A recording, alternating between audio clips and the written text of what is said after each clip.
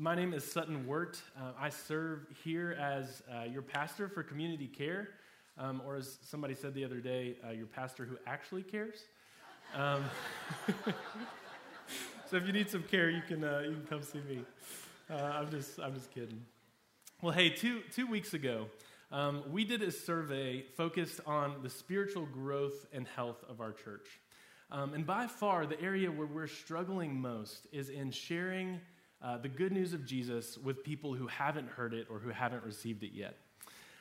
It was this area that people seem to feel the least confident in, according to the survey. Another statistic there is that the number of people that we have shared Jesus with over the past year is 0.44 people per person. So that means that each of us have led someone to the Lord, led less than half of a person to the Lord. And that the number of people who answered that question on the survey was only 78% of the people who took the survey. So that number is actually even lower. And so what we have is a little bit of a problem. We have a problem of sharing our faith. And I believe that's for a number of reasons, but it's not from a lack of knowing that that's what we're called to. Also, according to that survey, almost 80% of us believe that the Great Commission, Jesus' command to go and to make disciples, applies to us. And so, what gives? Well, I think that there's a number of reasons, like I said. And this is not a time of pointing fingers. This is on all of us. I think that we're afraid. I feel that in my own heart and life. I think we feel like we're unprepared or ill-equipped, like we lack the proper knowledge or don't know how we're going to be able to answer someone's questions. And so I think those are all true, and I feel all those things. But as I look at my life and the lives of the people around me, I think another thing that really stands out is that we're really afraid of offending people. Offense is kind of the big taboo of our culture today. And so we're just afraid that if we step out and say what we believe about humanity and about God and where we're headed and what's going on, then we're going to offend people. And that's hard. And that's a very true reality. But here's the thing. The gospel, by nature, is kind of offensive. Paul says as much in 1 Corinthians, his letter to the Corinthian church. He says, the message of the cross is foolishness to those who are perishing.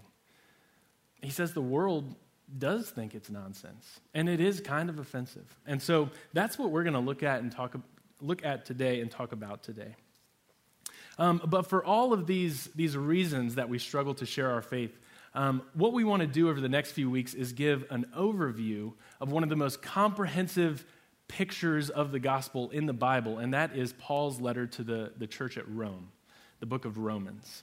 And what we want to do is just to gaze at the beauty of the gospel, the story that God is telling. We want to just soak in it and marinate in it and just let it transform us so that we might be filled with courage, not just to believe it, but to share it, to proclaim it to other people. So that's what we're going to do. We are going to be in the book of Romans today, starting in chapter 1. I'm going to kind of survey the chapter, but we're really going to focus in just on two verses, Romans 1, verses 16 and 17. If you want to turn there, this is on page 1112 of your Bibles that are there in the pews, or chairs, not pews. But that's what we're going to be. So, in these verses, Paul offers what is kind of his thesis statement. In the verses preceding, he gives his characteristic greetings and thanksgivings. He's saying, I'm really excited to come visit you people at the church in Rome. I've never been there before, but I'm excited to meet you. And then he gives his thesis statement for the rest of the book, which is going to explain his message, the gospel. And he says this in Romans 1, 16 and 17. He says, "For I am not ashamed of the gospel, for it is the power of God for salvation to everyone who believes, to the Jew first and also to the Greek. For in it the righteousness of God is revealed, from faith for faith. As it is written, the righteous shall live by faith." Let's pray. Lord Jesus, we thank you for your word. Lord, we want to just humble ourselves to receive it, to let it have its effect on us. Lord, as we look at the gospel message, as we look at the challenges that it presents to us, Lord, I pray that we would just be, that we would be bold in speaking it, that we'd be unashamed in declaring who you are and what you've done, even if that's hard for us to hear and hard for others to hear.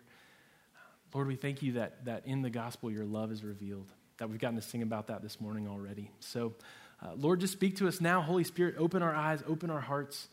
We pray that you would teach us what only you can. So we give you this time, Lord, in your name. Amen. All right, well, let's start with all getting on the same page. Let's start with this question. What is the gospel? What is the gospel? I think for a lot of us, the word gospel kind of conjures up images of like gospel music and like robes and choirs and clapping, or maybe something like the Gaither vocal music band. But that is not what the word means. And if we're going to follow Jesus, then the word gospel has to be at the center of who we are and what we do. It's absolutely crucial for following Jesus. So can anyone tell me what the word gospel means? Good news. Yeah, you guys are on it. That's great. The gospel means good news. And that's significant because it tells us a little more about this very important word. If gospel means good news, then the gospel is not some formula. It's not 10 steps to your best life now. It's not as simple as walking the aisle and praying a prayer. But if the gospel is good news, then that means that the gospel is a story. The gospel is a story of something that happened in history, that actually happened, that changes things. It's news. It affects things. It affects you and it affects me. And it's a story that you and I are invited into as well. It's a story that happened in history, but that is ongoing. The gospel is a story. Well, what else can we see here about the gospel? Well, by the time we get to verse 16 in this chapter that we just read, Paul has already used the word gospel 3 times. And the first time, he says it's the gospel of God. The gospel of God. Not just any good news, but God's good news. And he gives us a little more detail. In verses 1 through 3, he says that it's the gospel of God which he promised beforehand through the prophets in the Holy Scriptures concerning his Son. And so here we see that the good news is the good news that was promised beforehand. Paul means before Christ. In the Holy Scriptures, that means the Old Testament, that whole first big chunk of the Bible. He's saying everything in history, from the very beginning of the creation of the world all the way up to the time of Jesus, all of that was looking forward to this fullness of good news that was going to be revealed through Jesus. The good news concerning the Son of God, Jesus, who he was and what he did. So, gospel means good news, and specifically, the good news of Jesus. That's what Paul's talking about when he says, I'm not ashamed of the gospel. Now, here in these verses, we're going to see that even though the gospel is very good news, there are some reasons in here that it could be offensive. And so I want to draw these things out here. In verses 16 and 17, Paul gives 2 reasons that he's unashamed of this message. The first one, he says, for it, the gospel, is the power of God for salvation for everyone who believes. So Paul says that in this message is God's very power to save anyone and everyone who simply believes. And that's awesome. That's great news. But here too is also some reason for offense. You see, inherent within the gospel message is the idea that you and I need saving. And that's not really a message that we like to hear. Have you noticed how our culture is constantly pushing back against that message that you and I need saving? You don't need help. You just need self-confidence. You don't need saving. You just need to realize that you're already enough. Our culture celebrates that message in 1,000 different ways. And that's because I believe the dominant religion of America is not Christianity. It's not any of the popular world religions. But the dominant religion of Christianity is really this thing called secular humanism. And what that is a belief that humans can achieve moral rightness and can be content and happy and peaceful within themselves apart from any outside help, apart from the help of God. And that message is everywhere. We see it in our songs, we see it in our books, we see it in our movies.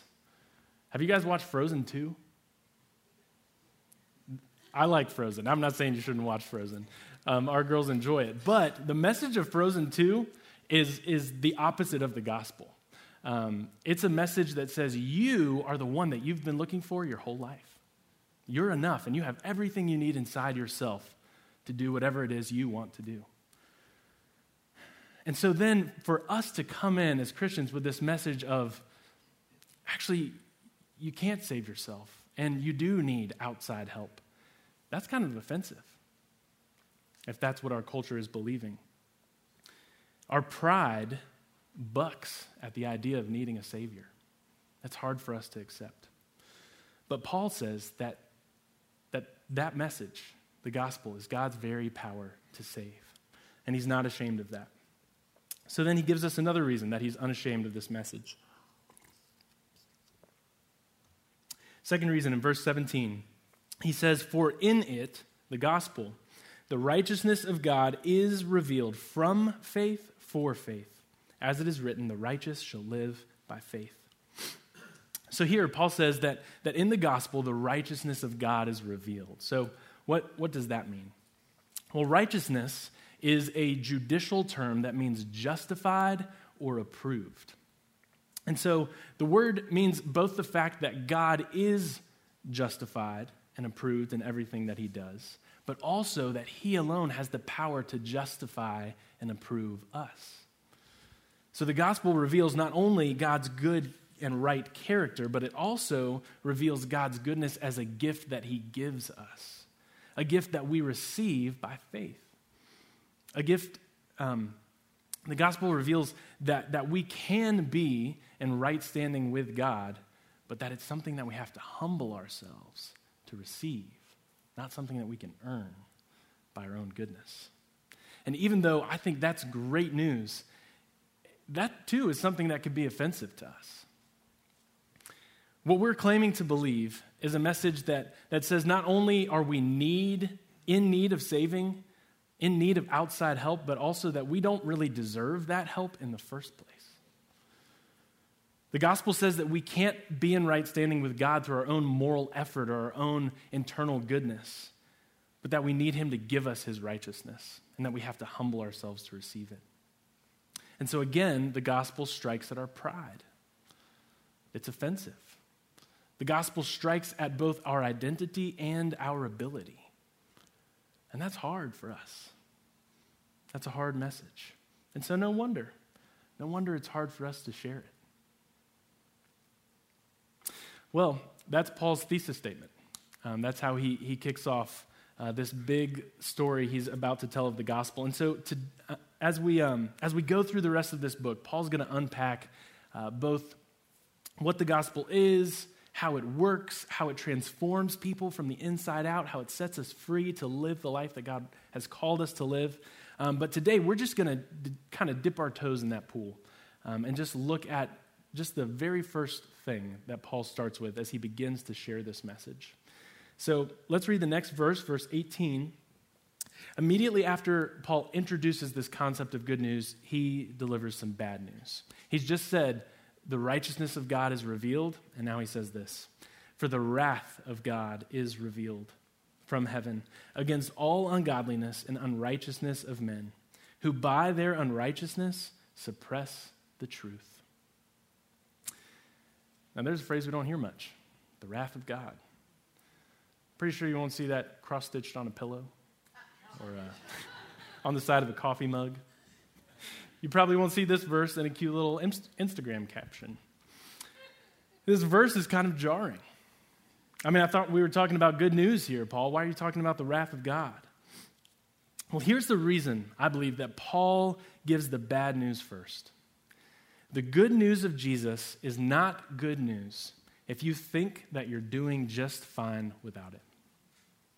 Let me say that again. The good news of Jesus isn't good news if you think that you're doing just fine without it. In other words, we've got to understand what the bad news is before we can understand the good news. The good news that all your debts are paid is only good news if you have unpaid debts. The good news that a loved one has been set free from prison is only good news if you had a loved one who was in prison. The good news that a brother or a sister who are free from addiction is only good news if they were already addicted. And the good news that God has provided a way for you and me to be saved and to be made right with him is only good news if we weren't right with him and were, in fact, under his wrath. Now, when we say wrath, I think what we hear is, we hear uncontrollable rage, or just have this image of somebody like Hulk smashing the world. But that is not what the word means biblically. Biblically, the word is not something accidental or uncontrollable or uncontained. But biblically, God's wrath is his settled anger rising up from an ongoing, fixed opposition. And here in the first part of Romans, God's wrath takes two forms. The first is 3 times in this passage, in the rest of chapter 1, it says that God gave them up. And his wrath takes the form of just turning people over to their sin and saying, okay, I'm going to let you do what you want to do. I'm going to let you run after sin and experience the pain and death that it brings. And then the second way that God's wrath shows up is in chapter 2, where it says that it's being stored up for a day of judgment that is to come. So it's present and it's future. And this is hard for us to hear, isn't it? It's hard to talk about. But friends, this is the bad news that we have to understand if the good news is going to mean anything at all. That you and I are born into rebellion against God. That God didn't make the world in brokenness, that he made us in beauty and perfection, in right relationship with him and with each other. But starting with the very first people, the first man and the first woman, they chose to go their own way, to do their own thing, to ignore God's path to the good life. And in doing that, they plunged both themselves and us into death and sin and brokenness, setting us up in opposition to God rather than with him. And the story of the Bible is the story of God over and over, loving people who resist him, coming after people who are running away from him, pursuing and wooing a bride who keeps worshiping everything else but the one they were made to worship. And that's exactly what the rest of Romans 1 paints in vivid detail. It says that in our rebellion against God, we do primarily 2 things. First, we worship created things rather than the Creator. And second, we suppress the truth. So first, we worship created things rather than the Creator. Another word for this is idolatry. That rather than finding life and joy in worshiping the one that we were made to worship, we worship anything and everything but him. We worship food, and we worship drink, and we worship money, and we worship sex, and we worship people, and we worship our sports teams, and we worship our kids' sports teams, and we worship our comfort, and we worship our cars, and we worship our homes and our phones, and anything and everything that we can get our hands on, and we like it. And we like it. And because of that, we've placed ourselves under God's wrath, his just and right condemnation of sin. But here's the problem. Instead of seeing that as an issue, we basically think that people are basically good. That it's not a big deal. That God's gracious and he'll forgive me. That I'm basically a good person. And That leads us to the second thing that we do in our rebellion. We suppress the truth. We suppress the truth. So part of our problem is that somewhere in our broken hearts, we know that all of our idolatry is wrong. We know that we're accountable to God. We know that we've done things that cause us guilt and shame, things we're embarrassed about, but we don't want to believe it. We don't want to admit it. And so we suppress the truth. We do everything that we can to justify ourselves. We look around and we say, oh, well, I'm not as bad as old so-and-so. Surely I haven't done the things they've done. And we do some good deeds to feel better about ourselves, all the while sinking further and further into our rebellion against God. And finally, we even go so far as to encourage other people in their rebellion against God. Paul says at the end of this chapter, Romans 1:32, he says, though they know God's righteous decree, that those who practice such things deserve to die, they not only do them, but they give approval to those who practice them. It's a pretty bleak picture. It's a pretty rough place to be. But I think what Paul is saying is that the first thing that you need to get right about the good news is that there's bad news. The good news isn't really good unless we look at the bad news, as uncomfortable as that is. When we see the pain of the things that we've done and the brokenness of the world, then the light of the good news really begins to shine.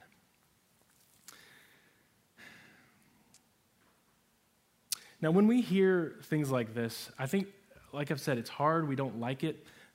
We may think, man, if God is wrathful, I don't want to know him. That's not somebody I want to follow. I'd prefer a God that isn't like that, that's more palatable. But I do want to make clear that anything less than a God of wrath is not the God of the Bible. It's not the God that Jesus is. It's not the God that Jesus came to reveal. And I think that if we're honest, we actually don't want a God who isn't wrathful. Follow me here. Think about it this way. If you have a child and you send that child to school, and then you find out that every day at school, at recess, a bunch of other children are ganging up on your child and bullying them and calling them names and hurting them, what sort of emotion are you going to feel as a parent? Wrath. That's probably a pretty good descriptor. And if you didn't feel that, if you're just like, it's fine, I don't care, let them do what they're going to do, you would not be a good parent. And so in that scenario, your wrath would be an indication of the depth of your love. And it's the same with God. His wrath is an indication of his goodness. It's a picture of how deeply he loves the world that he made. It's a picture of how much he hates the sin and the sorrow and the brokenness that's affected all of us. And how much he wants to deal with it and be done with it. But here's where it gets a little sticky. We want God to be angry about the evil in the world and do something about it. We want him to end all of our pain and our suffering and our brokenness, but we don't want him to end us. We want him to deal with the evil out there in the world, but we want him to overlook the evil in us. And so the first step in this gospel story, the first step in this journey, is to realize that the problem with the world isn't out there somewhere, but it's right here. It's right here. That each of us have rebelled against our Maker and stand rightly under his judgment, not having the ability to fix ourselves or to save ourselves. That's sobering news. That's a hard thing to share. But though we are helpless, we are not hopeless, church. Because remember, the story really is good news. And the good news is that God has the power to save everyone who simply believes. The good news is that you don't have to earn his favor, his acceptance. The good news is that you don't have to do a bunch of good stuff to undo all the bad stuff in your life. The good news is that Jesus, in his body on the cross, bore the wrath of God that you and I justly, rightly deserve. He bore it for you. He bore it for me. He endured the punishment that we deserved. And 3 days later, he rose from the dead, rising victorious over sin and death and the grave, so that all who come to him with simple faith might live in the freedom and the love and the joy and the forgiveness of God. That's the beauty of the gospel. That's the beauty that we're going to be celebrating and unpacking in the weeks to come. So if you are here today and you're not following Jesus, then I realize that this might have been hard to hear. It's hard for me to say. But the good news is that God has provided a way of salvation. The good news is that despite standing under his judgment, he's provided a way of escape for you, that he really does love you, that he's done everything to make a way for you, to bring you to himself, that he's not treated us as our sins deserve, but that he keeps coming and offering love and grace and mercy far more than we deserve. And today he offers you nothing less than himself. And so the invitation would be to receive that gift. But if you're here today and you believe this, perhaps you're struggling to share it. And so let's just start off by admitting that it's hard. This is a hard message to share. It's really good news, but it only makes sense in the light of some pretty depressing news. This good news really is kind of offensive. I mean, it offended people so badly that they killed Jesus for it.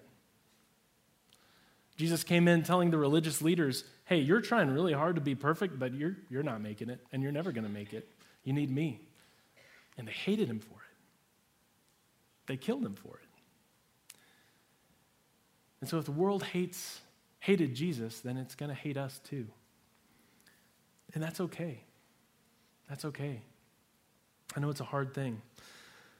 But let's just make sure that people are hating us because we're persistent in loving them with this good news. Not because we're obnoxious or unkind or post stupid stuff on Facebook or just get up on our own personal silly little soapboxes and never get around to actually sharing this good news. If we're going to be hated by the world, let's make sure it's for being in love with the gospel and all that God is for us in it. And finally, think about this. If all this is true, then the most loving thing that you or I could do for someone is to share this good news with them. So let's stop asking, what if I offend someone? It just is kind of offensive. Let's stop asking, what if people don't like me? Jesus said they're going to hate you. And let's ask instead, what if this person remains under God's wrath when there's a way of escape available? Let's start asking, what if this person spends all their life trying to earn God's love when all they have to do is humbly receive it? Let's start asking, what if this person missed out on the abundant life of joy and following Jesus here and missed out on eternal life later? Let's ask those questions instead. There's only one way to be made right with God, and it's through humbling ourselves to humbly receive the bad news so that we might joyfully receive the good news of Jesus, the gift of God's righteousness through faith. Let's ask the Lord to give us courage to share that message. Let's pray. Well, Lord Jesus,